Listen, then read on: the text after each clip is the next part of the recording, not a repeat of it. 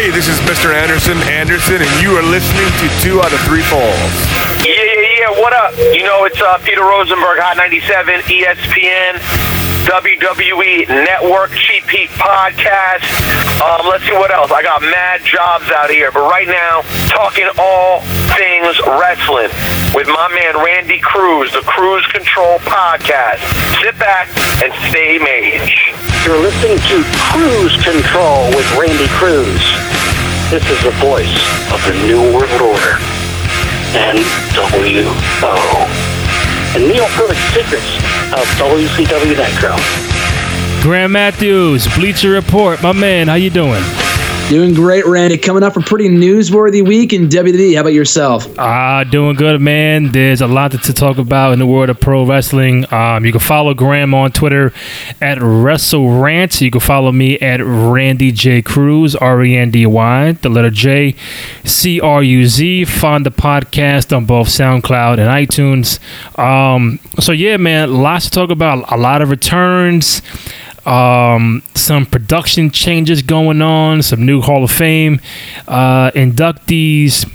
We're on the road to Fastlane, of course, and of course WrestleMania 35 at MetLife Stadium. But since we did not have a show last week, I do want to get to some stuff that happened outside the ring before we get to some Raw and SmackDown.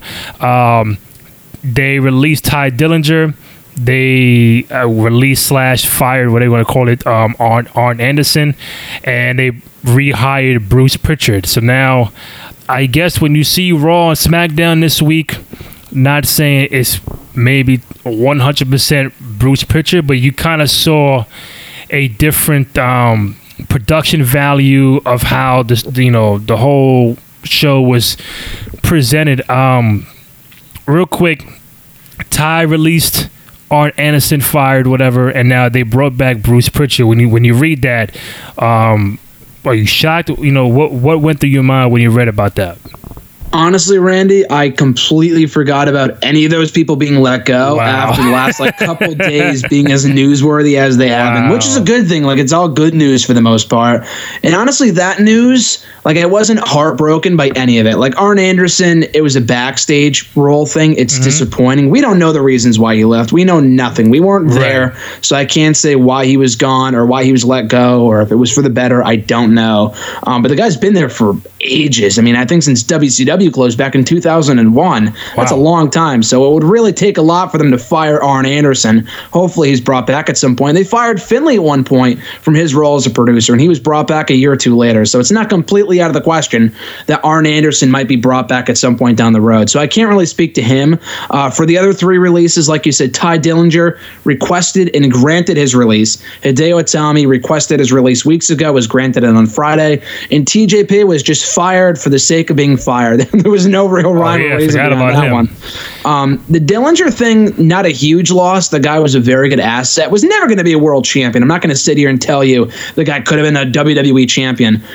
He could have been a solid mid-carder. They dropped the ball almost as soon as he got called up. They have done nothing with him in 2 years that he's been on SmackDown. So for him to ask for his release, considering this is his dream job and he's gone on the record and talking about that before, it says a lot. It says a lot about his status with the company and what they have done and really what they haven't done with him since he got called up. So that was hardly surprising, and I'm not going to say this about everybody, but I think he'd be a good asset in All Elite Wrestling considering his outside-the-ring friendship with Cody Rhodes. So I see him ending up there. Hideo Itami, hardly a surprise. He was kind of a bust in NXT due to injuries. They could have done a lot more with him, but he hasn't done too much in the last year or two that he's been on 205 Live. So him going back to Japan is only really logical. And then TJP, I could not give 2 shits. The guy was a very good wrestler, but he's another guy. He won the Cruiserweight Classic, got a big push right out of the gate. But because that division was so damaged at the beginning, people just were conditioned to not give 2 shits about the guy, and he's been doing nothing for a year or 2 now. So some logical, expected releases. None of them really are, going to shake the company to the core, but I thought they were newsworthy for what they were. I felt that when they brought back Bruce Pritchard, me, again, not being funny, but being serious, where I read it, I saw it on Twitter, and I'm like, hey, Vince Russo got to be next. And then I got a couple of responses like, no, you're crazy, you're bugging out. Why would they do that? And I'm like, hey, if you want to rekindle stuff that really went well back in the day, Attitude Era, even like the early Ruthless Aggression era, that would be one guy that I know would never happen. He won't come back. They won't even reach out to him. That was just me being a fan of saying, hey, if you're gonna bring Bruce Pritchard back, he was part of that era as well, might as well bring Russo back, but I got a little flack behind it. But it is a very interesting dynamic where you bring back a guy who was part of the company for so long, 20, 25 years, 90s Attitude Era, off and on in the 2000s, I believe, and then eventually fired by Vince or Stephanie, whichever story you want to believe, and now he's back in the fold in 2019. He had the podcast on the network, so they still had a working relationship, and now him being back in the fold with this roster and seeing the ratings not being what they once were, and again, I don't know if Raw SmackDown was primarily better because solely of him. A lot of people on Twitter were saying Raw looked a whole lot better, was a whole lot different. Same for SmackDown. It just felt different. It was produced different. Vignettes and backstage stuff. I know we get to some returns, but I think that this could be, I know it's only 1 week. It depends on how they follow up. That's the one thing. But if you look at what we saw on Raw and SmackDown, it was a different feel of what we were getting the last, not couple of months, but last couple of years of just a beginning, a strong beginning, a good middle, a strong end, a cliffhanger, makes you want to see, what's going to happen next week, not just the regular normal shit that we've been getting. And again, I don't know if it's solely him, but I think his influence and his knowledge being backstage and whatever creative control that he has definitely had to play some part in that. So when you're watching Raw and SmackDown, I think you put it on Twitter saying that this is probably the best Raw we've seen, not only in months but in quite some time, right? Oh, absolutely. I still stand by that statement. That was easily the best Raw I've seen in at least a year, if not longer. And like you said, I think some of that can be attributed to Bruce Pritchard and his contributions on the creative team. We'll see how far this goes, because now that Raw and SmackDown, since they were pretty good this week, at least better than they have been in a long time. SmackDown especially I thought was great. Yeah. Raw by recent Raw standards was also great, but compared to any show like 10 years ago, it was like decent. But it was still a good show. Now that if the show's shit, people will be blaming Bruce Pritchard for that too. So, it goes both ways, and we'll see how long they can maintain this momentum. I don't want to get too optimistic, thinking that Raw's turned a corner, it's automatically an amazing show again.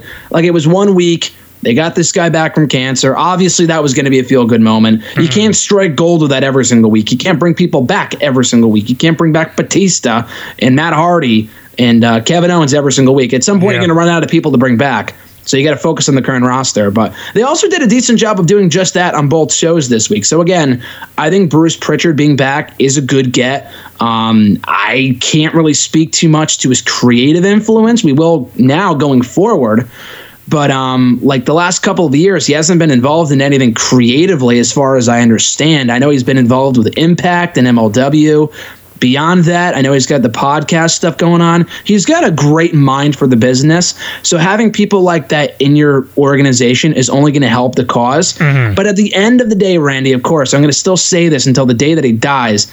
It really won't change anything until Vince McMahon is out of the picture. Because at the end of the day, the buck stops with him, and he gets final say over who gets pushed, who gets what, and whatever. So I think at the end of the day, what really is going to change things is when Vince is out of power or lessens his control on creative when he relinquishes it to Triple H or whoever. But nonetheless, I think Pritchard being back in the fold is good news, especially of this past week's Raw and SmackDown were any indication. They were much stronger shows than usual. So I'm looking forward to seeing how the rest of the road to WrestleMania shakes out on both shows. So you, as a fan, give me a percentage number that if Vince McMahon says I don't want to do this no more, and whatever the reins go to Stephanie and Hunter, how much do you really think that the wrestling business for WWE going forward is going to be better without Vince McMahon? Because again, he's been doing it for so long. He's the king. He's the head of the power. Last anything goes. Nothing happens without his final say. And you think that with Hunter and his experience now with NXT and Stephanie being around for so long, that they're gonna give you the same thing that Vince McMahon has been giving you for so long, if not better, going forward. If he decides to just step down. Creatively, yes. From a business standpoint, again, can't really speak to that too much. I don't think Triple H would mess up anything business-wise in terms of like relationships with sponsors and whatever. I don't really know too much about that, but creatively, I do think it would be a better show. Triple H, I know NXT is a smaller show. It's easy to be a big fish in a small pond over there, and Raw and SmackDown are two completely different beasts. I understand that. But the guy seems to know what he's doing. He took over NXT back in 2012. It's been an amazing product ever since. Arguably the hottest thing going in the company right now. He took the reins of 205 Live about a year ago, completely overhauled the entire show.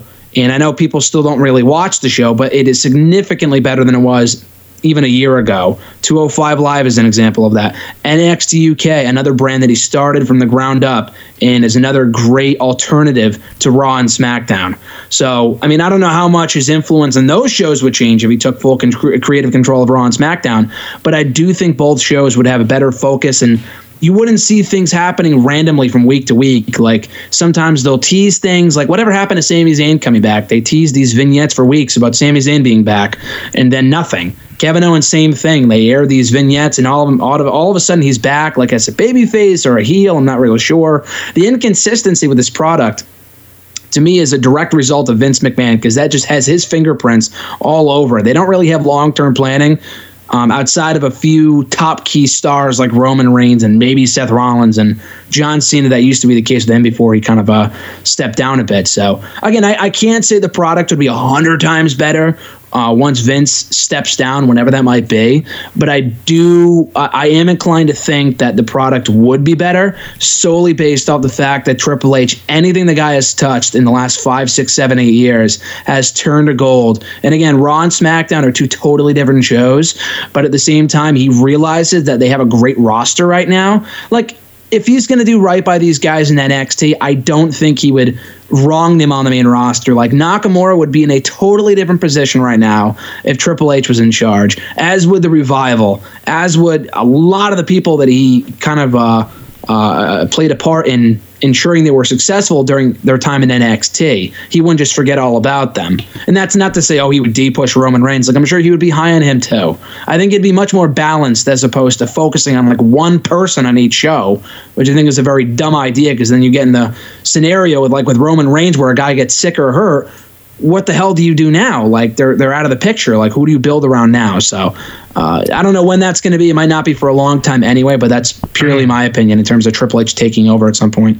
But now, do you think with Bruce Pritchard coming back, there's a bigger story behind that backstage where Vince might not be, in the mood anymore to trust these, younger guys, these young writers and everything, where he has to go back to the well and go back to somebody who was there with him in the foxhole for so long, that created some of the best content they ever had over, just a little over 20 years ago, where maybe even deeper than that, maybe losing little faith in what Hunter has been trying to bring up, or what Stephanie and her ideas, bringing Bruce back into the fold. Do you think, and it's just us to talk the shit, but do you think Vince has just hired Bruce to kind of help out the young guys on the writing squad, or really be like, whatever these guys have been doing, it hasn't worked out, so I need somebody to bring balance where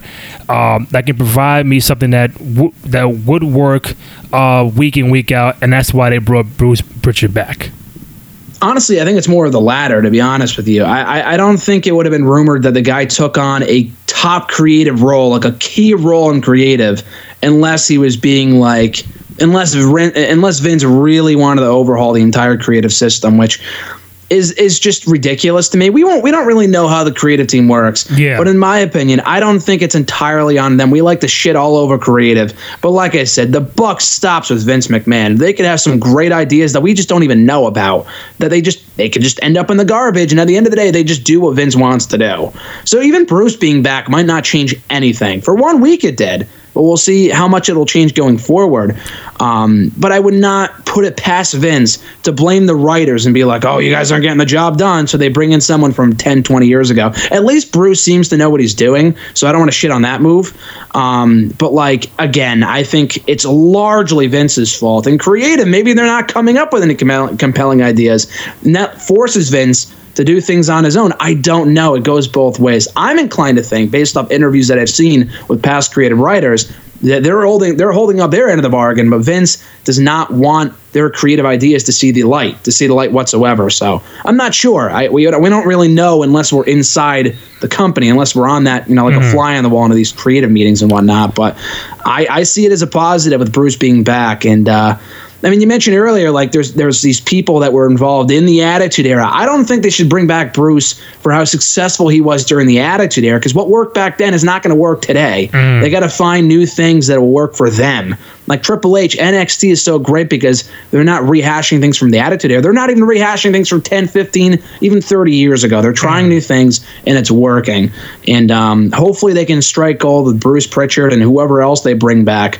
Not to, again, recreate the glory days by any means, but try to find the right formula that works for WWE. Right. All Elite, I don't want to compare the two here, but like at least they're trying new things to an extent. Lucha Underground tried new things with like the intergender stuff, even if it wasn't for everybody. You're not going to be able to please everybody with shit that you do, but as long as it's different as opposed to doing the same thing week in and week out. That's why Raw and SmackDown, I felt like the same shows for years now. It's just not going to work. So hopefully Bruce Pritchard being back is a sign they're moving in a different direction and not trying to do things the old way, but rather trying something completely new that'll help them, make the shows a lot better. Because the main reason why I asked is because now on television, it may not be a story, it might, but when Becky, I know me and you are going to go all over the place. When Becky apologized to Hunter and Steph a few weeks ago, and then Vince said, you know what, fuck that. You know what, you're suspended, 2 months, whatever. He comes in, so he overrides Hunter and Stephanie accepting the apology. And then now on SmackDown, Stephanie and Shane have Kofi in the main event at Fastlane for the title against Daniel Bryan, and then Vince comes down on SmackDown, overrides that, and said, nah, fuck that. We're going to have Kevin Owens instead. So my thing is, that's happened twice now, where Vince is just coming in, overriding Stephanie, Hunter, Shane, and then they're all supposed to be helping out both brands. Is there something to that where there could be a story where there is a little divide where Vince is the older guard and Stephanie, Shane, and Hunter are the newer guard, and no relation to Bruce, but could there be a story where it's Vince versus everybody else in that kind of regard? Yeah. Have you noticed that? Have you noticed that? I mean, I didn't really put two and two together until you mentioned it just then. No. I mean, I wasn't really a fan of them doing that with Kevin Owens and Becky Lynch just because it was the same thing they just did with Becky. Right. But I mean, where there's smoke, there's fire, so it's possible. I wouldn't read too much into anything right now, but you never know with this company, so I would not be surprised if it was like if it was some sort of like a bigger sign that means that Vince is overriding anything that Triple H and Stephanie want. I can't say. I don't know. I really don't. But it would be easy for fans to think that based off what we've seen on TV in recent weeks. I mean, I wouldn't be surprised if, they announced Hunter and Batista at WrestleMania and Vince says, no, Hunter, I'm going to replace you with Randy Orton. Yeah, replace him with himself or something like that. Get the long-awaited Batista Randy Orton main event that we should have gotten 5 years ago. Exactly. Oh God. Before I get to Raw and SmackDown, I'm gonna put you to the fire, man. You're a writer, great work for Bleacher Report. And we always shit on the creative team because that's just what we do. But we do it just to have fun, and we just want to see the best talent and the best kind of production go on for both shows because we're longtime fans. But if I told you, Graham, you had one meeting with Vince McMahon, right? Okay. And he says, yo, well, not really yo, but if he said, hey, Graham, I need one more match for WrestleMania, and if you can look at Raw, SmackDown, I need one match for WrestleMania. Main event, mid-card, to open the show, whatever it is. Give me a match and sell me the story going into WrestleMania and pitch me of why I should go with those two people and that story. What would you tell Vince? Are you talking about for this year's WrestleMania?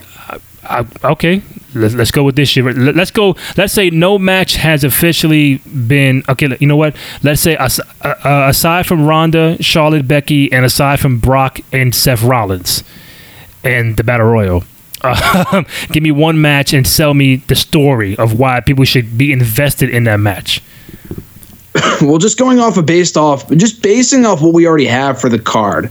The card that I want to see includes the matches that you mentioned. Well, First of all, I would make it Ronda and Becky one-on-one. I'm not going to reiterate what I've said a million times before here on the show. That should be one-on-one. I know they've tried to incorporate Charlotte. That's fine. But the real main eventer, the real appeal of that attraction is Becky and Ronda. Putting that aside, I think Batista and Triple H, I might be among the few.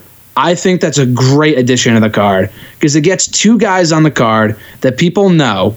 And again, I know these are the same reasons why people were shitting on matches like Triple H and The Undertaker a few years ago, or last year's Triple H and Kurt Angle match and that mixed tag team match, or John Cena and The Undertaker, or Goldberg versus Brock Lesnar, whatever. But people know who Triple H and Batista are, and it's not an Attitude Era like they're not reenacting the Attitude Era. It's more so like from the mid-2000s. Both guys could probably still go. And it's less about the match and more about the story. I don't want to just see, Triple H never beat me. With Batista, they can play up the fact where on Monday he was like, do I have your attention now, Hunter? They can play that up as, you guys did not want me to come back. You were not welcoming me back with open arms. You messed up my last run with the company.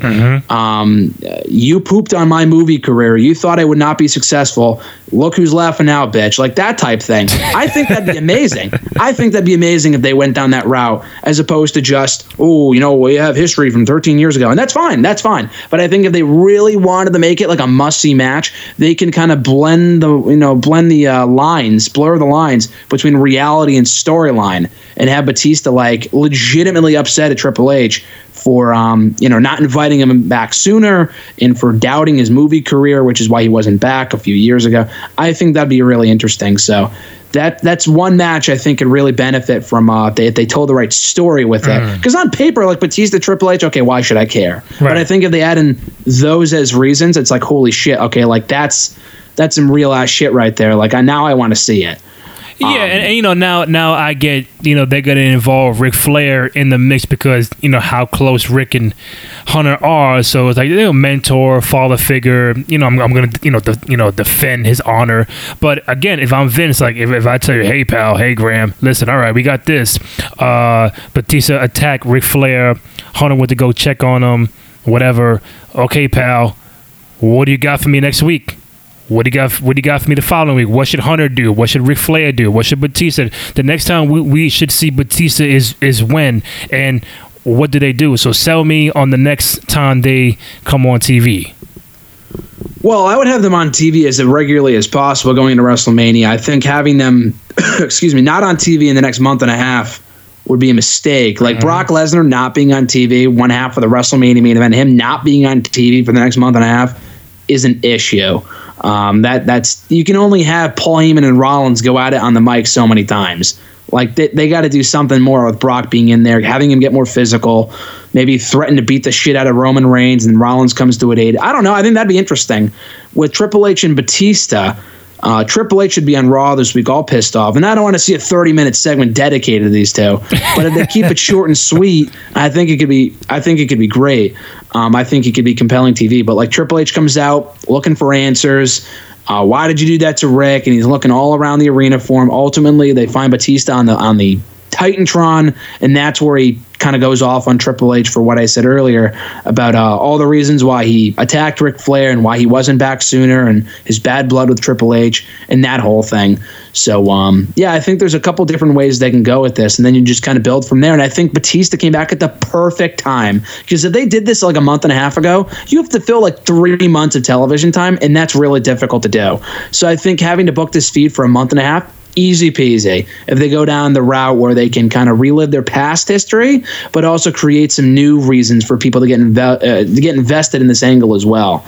So there's that. But that's just one idea. And then there could be another week where Batista's maybe like attacking Triple H's NXT people, or you see him at NXT and they kind of shoot fight, like what Rollins did a couple years ago when he invaded the takeover looking for Triple H. You could do the same thing with these two. You can get creative and go outside the box.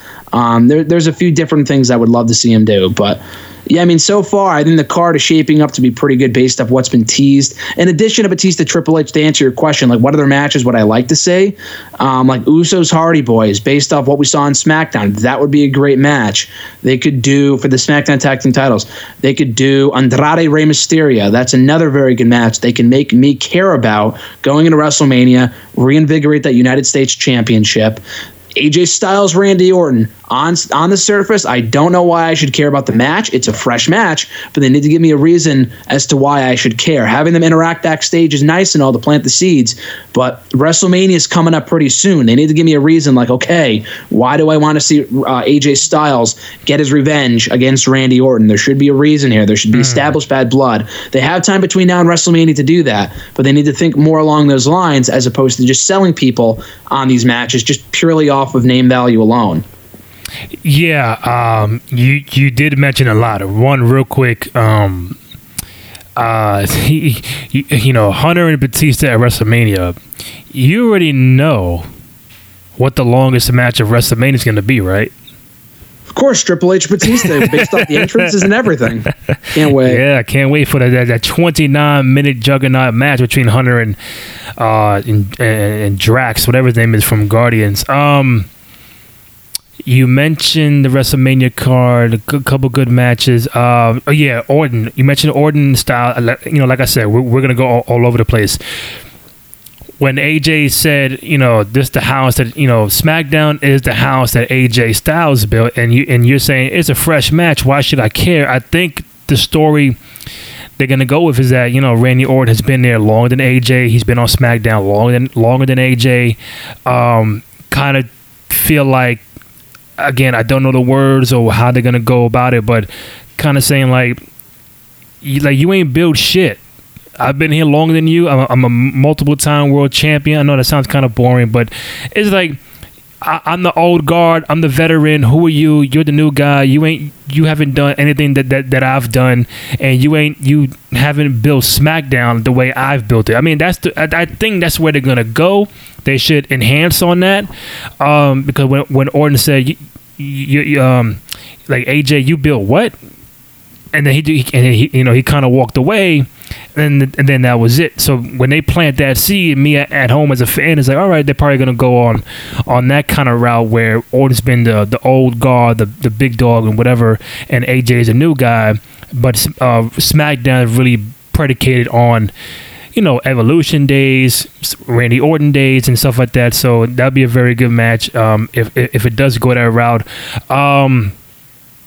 What else I had? You mentioned Usos, Hardys could be good. Andrade and Mysterio. Again, I know we've seen it one-on-one a couple times. If they get the U.S. belt on one of those guys, cool. To get it off R-Truth, it don't really matter to me. And of course, Rousey, Becky, and Charlotte in the triple threat. Brock and Seth. Miz and Shane. Miz and it's not the most intriguing match on the card, but I just see it being added based off what we've seen in recent months. I mean, me, man. I think they should bring back the Money in the Bank joint for WrestleMania. I mean, I know they have their own. That wouldn't be a bad idea. Yeah, but they got their own pay-per-view, so it's like they don't want to be redundant. To be like, all right, we got a Money in the Bank ladder match at WrestleMania, but we have a whole Money in the Bank pay-per-view in like June or July. But I was never a fan of Money in the Bank being its own pay-per-view. It should be a match at WrestleMania to like a filler. You pull in 8-10 guys, the winner gets a contract later on, and the girls too. You're probably gonna have a women's tag title match with Sasha Bailey against somebody. Finn Balor IC title against Bobby Lashley maybe. Yeah, I guess. I mean, I would do like, I know it sounds random, but if they built it up the right way, it'd be fine. But like maybe Ricochet, like I think someone like that would be a lot more exciting. That's what I want to ask. Okay, the NXT call-up guys, the Ricochet, Aleister Black, and everybody else who came with them or whatever, they haven't lost yet, but they're beating all the veterans. They're beating Nakamura. They're beating Rusev. They're beating the current tag champions, the Revival, which I really don't care, but still.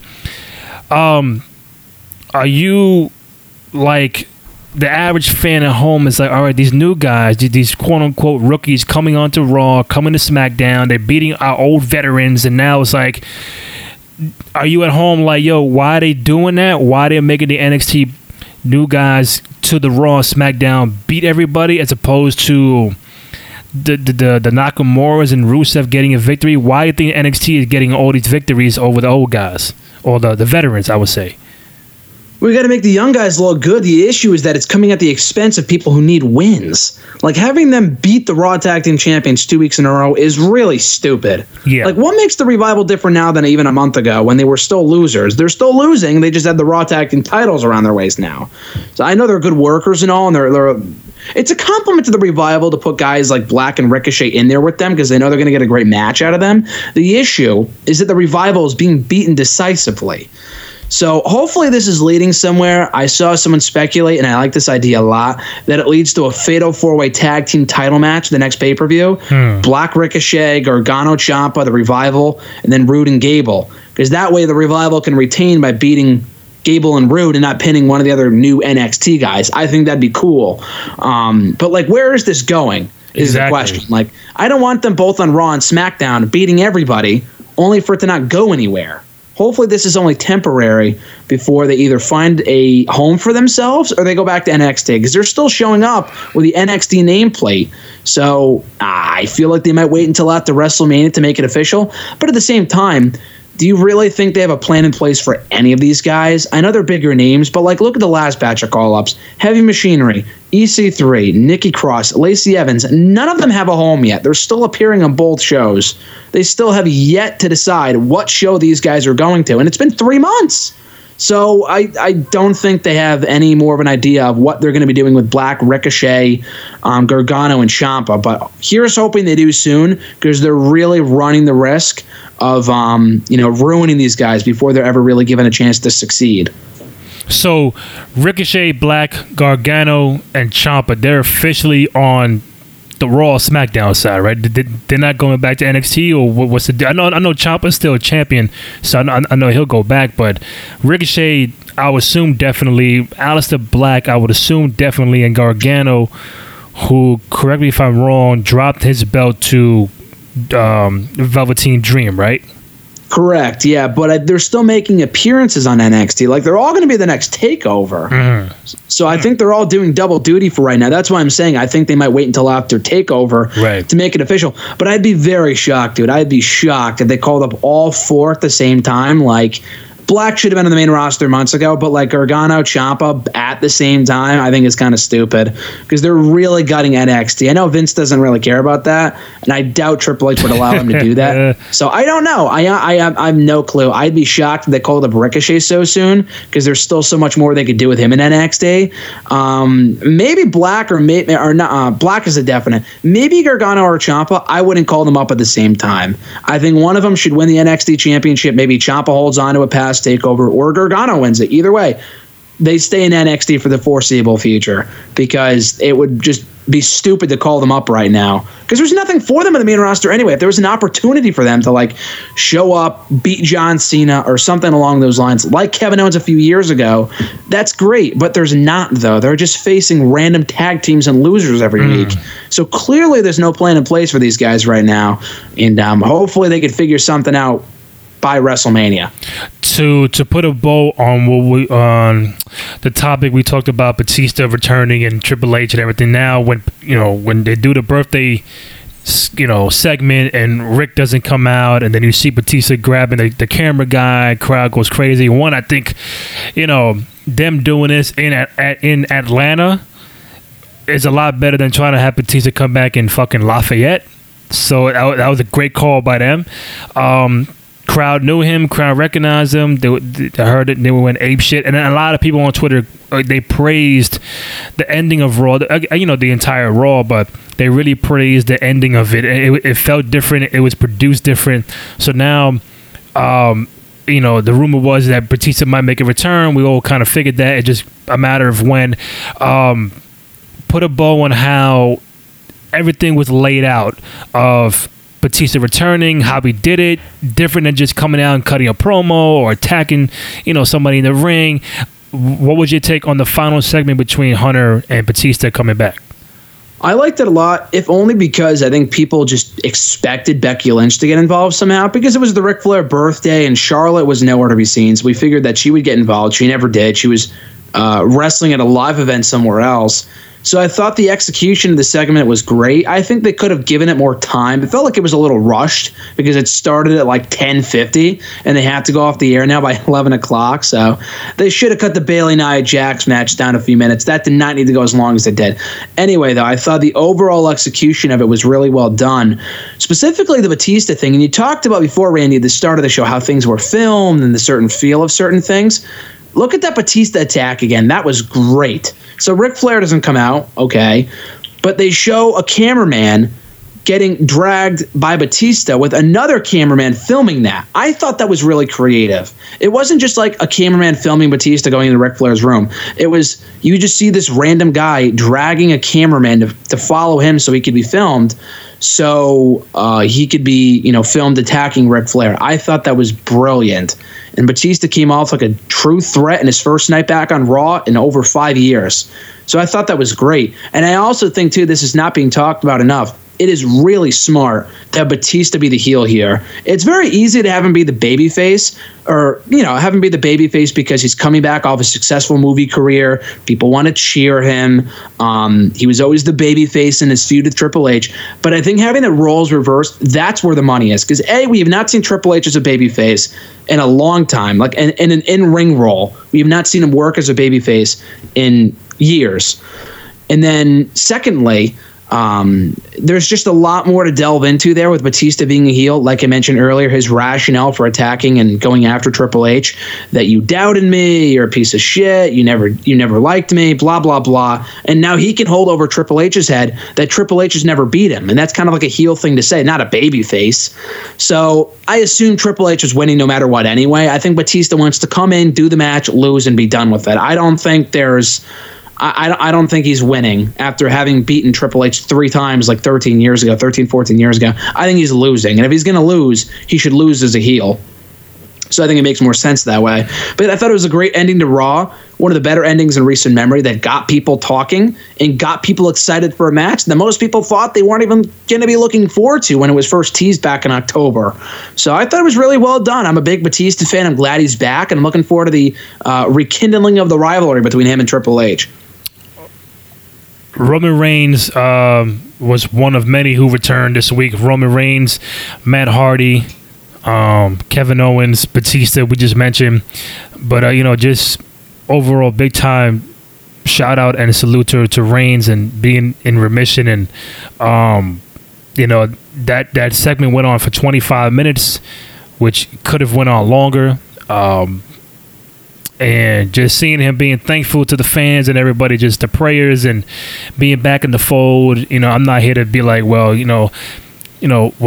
when you going to come back to the ring? It just, listen, man, whenever it's that time, then he'll come back and be better than ever. But it was great to see him. The fans, everybody was cheering him now. It's kind of sad that something like this had to happen for everybody to really embrace him and cheer for him. But the fans loved it. They loved seeing him. He did get physical in that Seth Rollins Dean Ambrose with the Dean getting attacked by Elias in segment. So maybe another rekindling of the Shield down the road. But it's great to see Roman back, and we'll see how he gets into the fold in the coming months or whatever. But the question I got for you, Graham, is that we've been hearing Dean Ambrose might be leaving. Does this thing of Roman coming back and Seth being involved, do you think now that Dean Ambrose is going to stay because Roman is back, and maybe Roman can kind of convince him to kind of stay and not go somewhere else? I mean, I in the back of my head, I either felt it was a work, or B, he wasn't going to leave. Again, I could tell you I'm gonna quit in January. When it comes April, I might change my mind. You're human. So by the time the contract is up, I think Dean Ambrose is going to stay. I think, you never know. Shit might change. But do you think Roman being back kind of changes that outlook for Dean Ambrose going forward? Yeah, I'm not sure. I mean, I know there was talk of Dean Ambrose potentially resigning. I don't know why the company would come out and say, yeah, he's not coming back. I thought that was really weird. Maybe it was just a tactic to get him to resign. I don't know. But at this point, I when you asked me a few weeks ago, I still said I don't think he's coming back. But now that Roman is back, he's really good friends with Roman. If he's involved in something with Roman, there's a better chance of him sticking around than him leaving. So we'll see. We'll see. I don't know if a Shield reunion is the answer. We just saw one 6 months ago, right, and they broke up 2 months later. So the storytelling is a bit weird. That's the thing too. I don't know what you do with Dean Ambrose and Roman Reigns at WrestleMania. Ambrose likely was not a factor. He likely was not a priority until Roman Reigns comes back. So Rollins is already set in stone for WrestleMania. Roman and Dean are more, they're bigger question marks right now, because I could see them feuding based off what Dean did to the Shield when Roman left a few months ago. I mean, Dean's seemingly a babyface now, so I don't know if I would go down that route. So it would be way too confusing. Or you could have them team up. I feel like that'd be a waste of Roman, because the guy's a huge star. He's coming off of beating cancer. To have him go after the Raw Tag Team titles would seem like a bit of a waste. But that's an idea too. Dean Ambrose and Roman Reigns versus the Revival. That's one match you could do. I don't really know, but I am intrigued. The Shield stuff has always been great, and people always react to it. So, hey, it makes Raw more interesting for the coming months. Having bigger stars back like Roman Reigns will only help their cause. So hopefully they can get something in place for Roman Reigns by WrestleMania come April. Right. Also on Raw, we saw the continuation of the Ronda Rousey, Becky Lynch, also Charlotte storyline. Becky comes from the crowd, gets, quote unquote arrested. And then Ronda calls out Vince, gets Stephanie instead, and leaves the Raw Women's title in the middle of the ring with Stephanie and walks out. And then everybody's like, oh, did she vacate it? Oh, is she no longer champion? Are we going to have a triple threat match for the vacated world title? I don't know. I don't think she vacated it. I just felt like it was more like, listen, kind of to a degree, like y'all need me more than I need you. Number one. Two, if I'm the champion, I'm not gonna defend my belt until I get the proper opponent for that. And until you do so, I'm not gonna be doing all this shit you want me to do.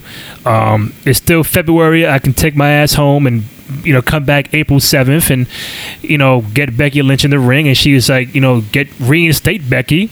And they're like, no, not really my choice, but that's a higher up thing for the storyline. But what did you make of the whole Becky thing coming from the crowd off one crutch? It's still trying to sell the injury, gets quote unquote arrested, gets the mugshot backstage, whatever. That Ronda made fun of her on social media earlier, and then Ronda leaving the belt in the ring. What do you make of all that? I thought it was a good angle. It's a bit confusing confusing at this point in time. I don't know what they're supposed to be going for with any of this. I know they're really trying to make Becky out to be like the next Stone Cold, which is kind of annoying. Yeah. But beyond that, people are still into the story. Ronda Rousey's getting better with her promos, so that's a plus. Charlotte is still that great bitch character, which is awesome. I still don't want her involved in the match, but whatever. At least she's playing her role well. And you know what? For what it's worth, I think it's kind of dumb that Ronda would be like, oh, here's the championship. I don't want it anymore because you're not going to give me the match that I want, blah, blah, blah. But you know what? To their credit, they're doing a better job of making you want to tune in the following week to see what's going to happen. And that's what TV is all about. That's what episodic television is all about, planting the seed for something that wouldn't make you want to watch the show the next week, whether it's promoting a match or a hook or a tease. They did that with this segment. So I'm not the biggest fan of this angle. I've been following it. I've been enjoying it. And I think it's going to be interesting to see how it ends up. But I think it is ultimately all signs point to a triple threat. But at least they're doing a better job of making you want to tune in the following week to see what's going to happen next. That should be what they're going for every single week, and they succeeded with that here. Yeah, because I don't think they're going to make it a triple threat for a vacated title. I think Ronda's going to get the belt back. She'll walk in WrestleMania as a champion, and she might not leave as champion, but I know she'll walk in as champion. But I'll be really shocked if they say, "Oh, Ronda's gonna," she vacated it. That's what that whole segment meant, and it shouldn't go that way. I'll be shocked if they went that way. But Ronda should somehow come back, get the belt, and then walk into WrestleMania with the title. Yeah, that's one route they can go in. I mean, I don't know. I'm not exactly sure how this is going to play out. I don't think Charlotte walks into WrestleMania as Raw Women's Champion. I don't think that's going to happen for a second. I think they'll tease that. Right. And then I don't know how you get Becky back in the match. I would have Becky beat Charlotte at Fastlane, but that's the pay-per-view's next Sunday. And they've announced nothing for any of these people to show. So exactly. I don't know. That's where they run into this issue of having two pay-per-views before WrestleMania. But they could. They could. I still think Ronda walks into WrestleMania as champion. Right. But it's still a very convoluted angle, to say the least. On the SmackDown side, we get Kevin Owens returning. The initial match was Kofi and Daniel Bryan for the title at Fastlane. Contract signing. Kofi is about to sign, and then Vince comes out, says whatever. It's basically saying, listen, Kofi, you're a great guy, you've been here, I appreciate your contributions, but I got somebody else better to take your spot, and it's Kevin Owens. And now, mind you, Kevin Owens, we last saw him on Raw. He's now on SmackDown. We last saw Matt Hardy on Raw. He's now on SmackDown. We last saw Batista on the SmackDown 1000th episode. He's now on Raw. So everybody just fucking switching. So Kevin Owens now is on SmackDown. He's now going to fight Daniel Bryan for the title at Fastlane. I think they're going to hold off Kofi and Daniel Bryan to WrestleMania. I think you said on this show a week ago or two that either A, you didn't think it'll be Kofi and Daniel Bryan, or it shouldn't be Kofi and Daniel Bryan at WrestleMania. I think majority of the signs are pointing to that direction, with the crowd really getting behind Kofi. One, surprised about Kevin Owens' return to SmackDown in that fashion. Two, him replacing Kofi at Fastlane. And three, why do you think so? And four, do you think we do get Kofi and Daniel Bryan at WrestleMania for the WWE title? Well, I'm happy to see Kevin Owens back. It was rumored a few weeks ago that he was in line for the WWE title match at WrestleMania, which to me makes it sound like they switched plans and they're having Kofi go now for the title at WrestleMania instead of Owens, which is why they pushed the Owens match up to Fastlane. Now, I don't want a triple threat at WrestleMania, especially if we're already getting Becky, Ronda, and Charlotte. I don't like triple threats at WrestleMania, especially at least in the main matches, at least in the the main event matches. Why is that, Grant? Why is that? Why? I'm not saying you, but why fans? Okay, I've heard that before. Because you're not the only one that said that. I even heard Vince McMahon doesn't even like triple threat match. But why people don't like a triple threat match for the title at WrestleMania? I feel like it's just more traditional to have like a one-on-one rivalry going into WrestleMania, like a three-way, like if it was like the Shield or something, because it would just make sense. Mm-hmm. I mean, we've had some great three-ways. The Benoit, Shawn Michaels, Triple H match was brilliant. The Daniel Bryan, Batista, Orton one was brilliant. You can't do them all the time, obviously. When done right, they're great. I don't think they should. I think they should only do it when necessary. The Charlotte, Ronda, Becky one, that kind of feels forced, but whatever. It should be a great match anyway. So, point being, they should. If they're going to even have one, they should not have two. Right. Definitely not two. That's just ridiculous. I would not have said Bryan versus Kofi was a WrestleMania worthy match a month ago. But they have made people believe in a Kofi Kingston in a way where I could have never imagined this happening. So, to the point where I think people would buy into the possibility of him becoming champion of WrestleMania. So, if they can play their cards right here and stay the course with Kofi Kingston, he could become the WWE champion of WrestleMania, which is fucking amazing if they could play this right. So, we'll see. We'll see. If they make the New Day more serious between now and Mania, it could work. But I like that. I don't know what you do with Kevin Owens, though. I'm glad that he's back. The brand split means nothing. Fuck the brand split, which sucks, but whatever. So he's on SmackDown now. Assuming we get Bryan and Kofi one-on-one at WrestleMania, which we will. They would not have done what they did with Kofi on Tuesday if they weren't planning on putting him in the WWE title match at WrestleMania. Then who do you have Kevin Owens face? I've seen some people speculate Sami Zayn. Maybe he costs Kevin Owens the title at Fastlane. That's an idea. We've seen the match a million times, but we've never seen Sami as the heel and Owens as the face. So that would be interesting. Maybe a Sami and Bryan alliance, which would be interesting too. If not that, then I really don't know who else you have Kevin Owens face from Raw or SmackDown, because he's already faced everybody.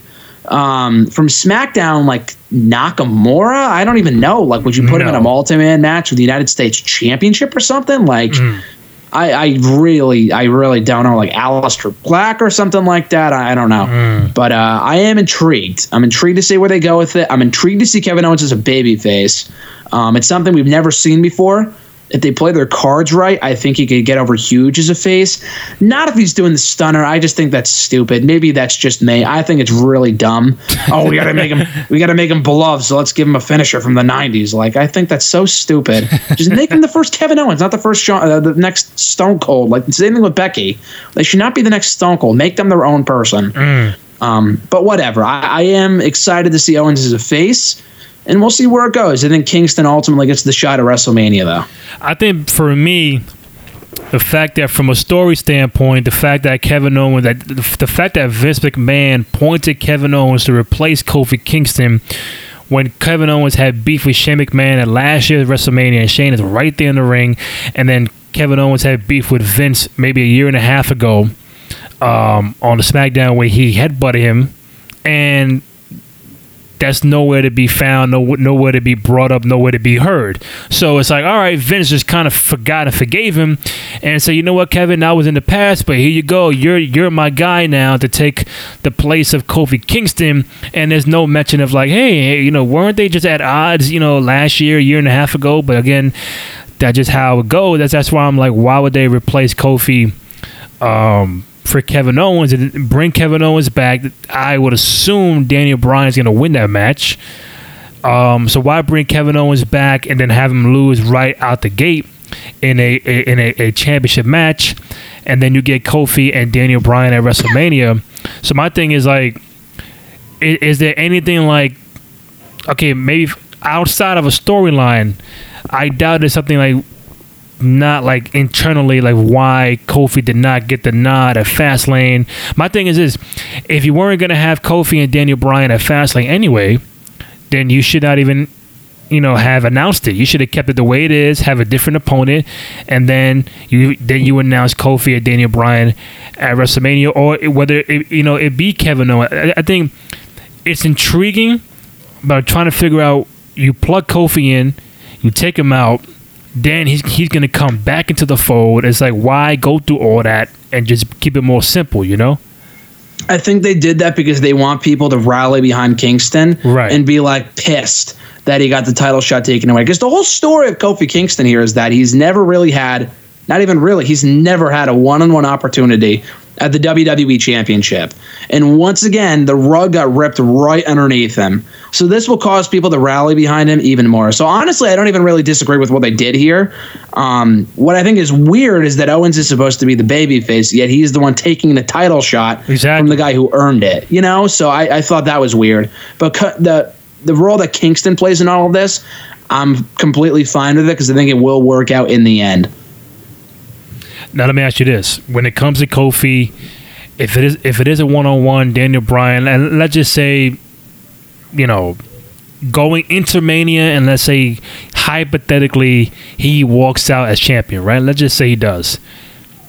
What is that? How would you again now we're fantasy booking this, the New Day aspect with Kofi as world champion, if that was the route? Do you think it's the proper time to be like, all right, Kofi is champion, but you can't really keep the New Day gimmick going on after that if you're the champion, right? Would you have Kofi change the gimmick up walking into Mania or after Mania? Do you think the New Day should break up and have a dissension now that Kofi is the champion and that Big E and Xavier can feel a certain way, like, oh yeah, we hope to be the champion, but now we want a title shot. We're better than you.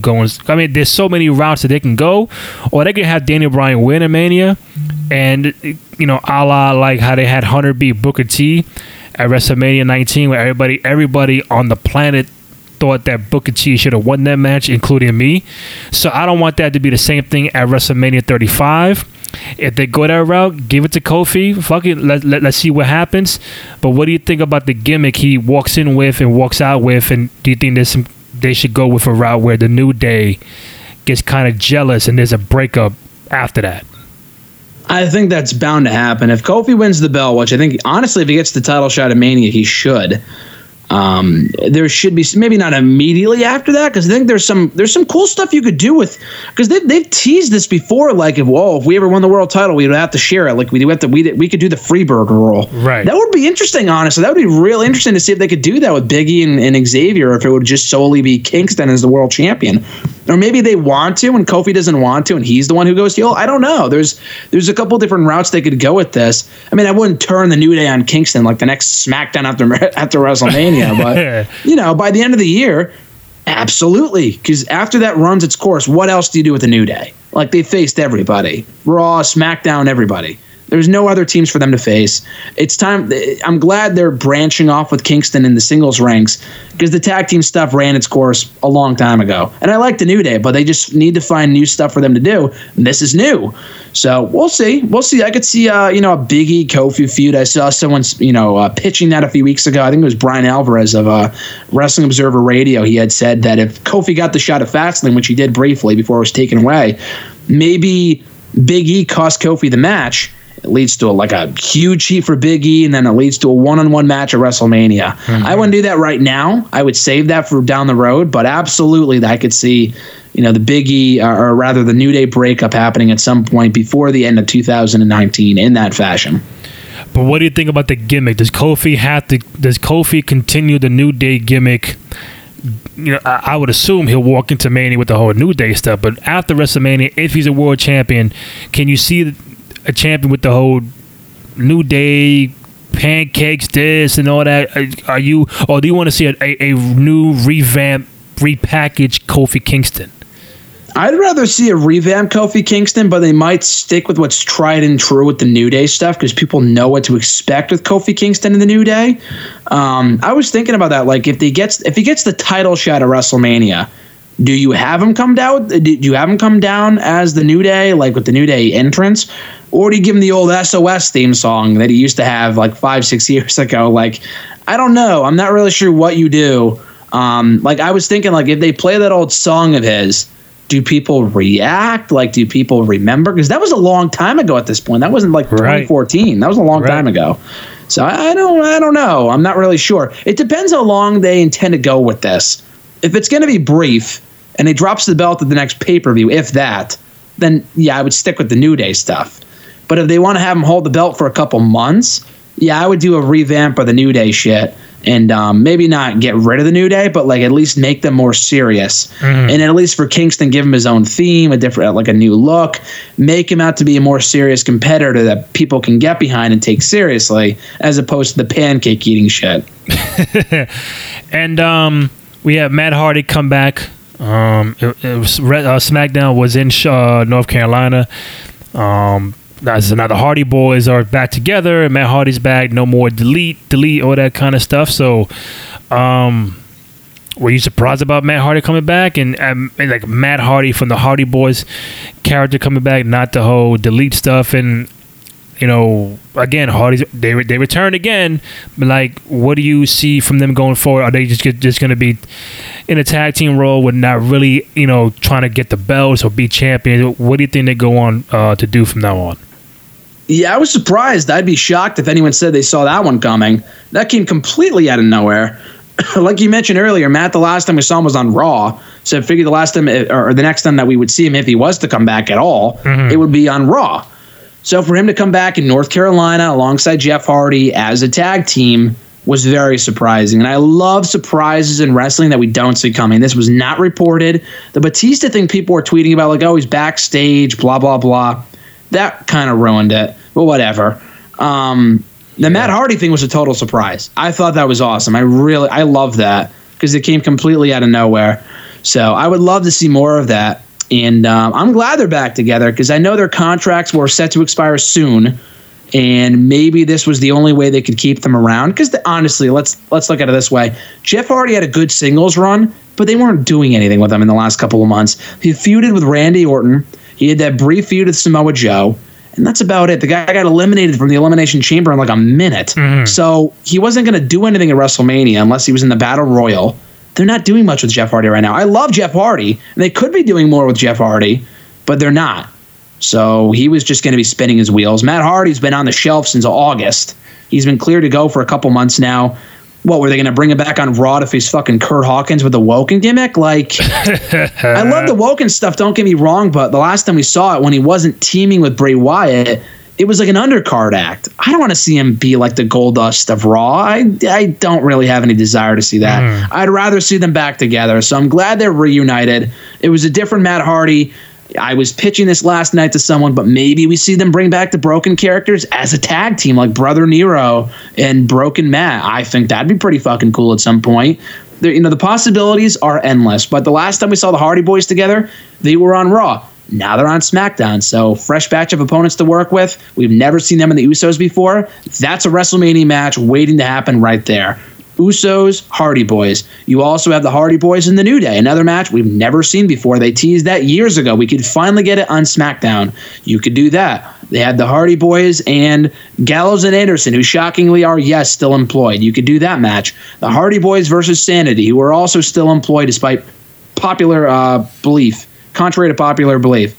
So there's a couple different routes you can go in with these guys as SmackDown Tag Team Champions. They needed more teams beyond the New Day, the Bar, and the Usos. So this shakes things up a bit. And it's a good use of Jeff Hardy, and I think it's a great match to do at WrestleMania, them versus the Usos. So I'm a big fan of this all around.